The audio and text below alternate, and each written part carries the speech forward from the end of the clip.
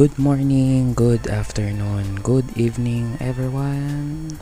Welcome to another episode of Thoughts, Takeaways, and Shots entitled Emergency Funds. Siguro this is a follow-up pod from my previous episode about recession. Sa lahat ng natanggal, I think this is the top of the list na pinoproblema natin.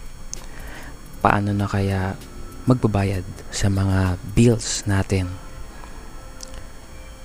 Just to set expectations, I'm not a financial guru or agent, pero mahilig talaga ako makinig sa mga ganong topics since pandemic to improve my financial management. And I think the most common na pinapagawa nila sa iyo ay yung magkaroon ng emergency fund. On my own words, ito yung worth of money na lumalabas sa iyo para mabuhay ka ng isang buwan.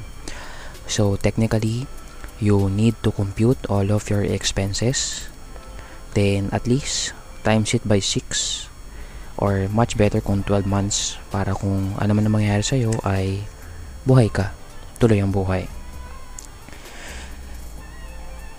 Hindi ko actually nagagawa pa yung bare minimum which is 6 months, pero laking tulong na rin na may naitago ako kasi tuloy pa rin ang cycle ng buhay.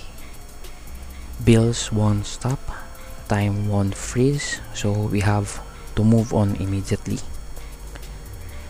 Sobrang nakatulong to sa akin the past few days kasi kahit papaano may peace of mind. Pero habang tumatagal na wala pa akong work, parang nagki-kick in na rin yung anxiety ulit. Pero at least 'di ba, nakatulong yung meron kang alam mong may hawak. May pagkukunan tayong ng funds. Kasi wala. Ganun talaga, tuloy pa rin ang buhay. We have to move on immediately.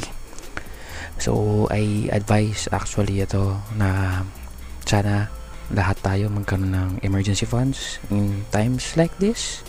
Not just recession, even for example, pandemic hits, inflation. So, this is a great way to help everyone to have a peace of mind, which is really important on times like this. So, yun lang. As always, ingat kayo palagi and see you next week.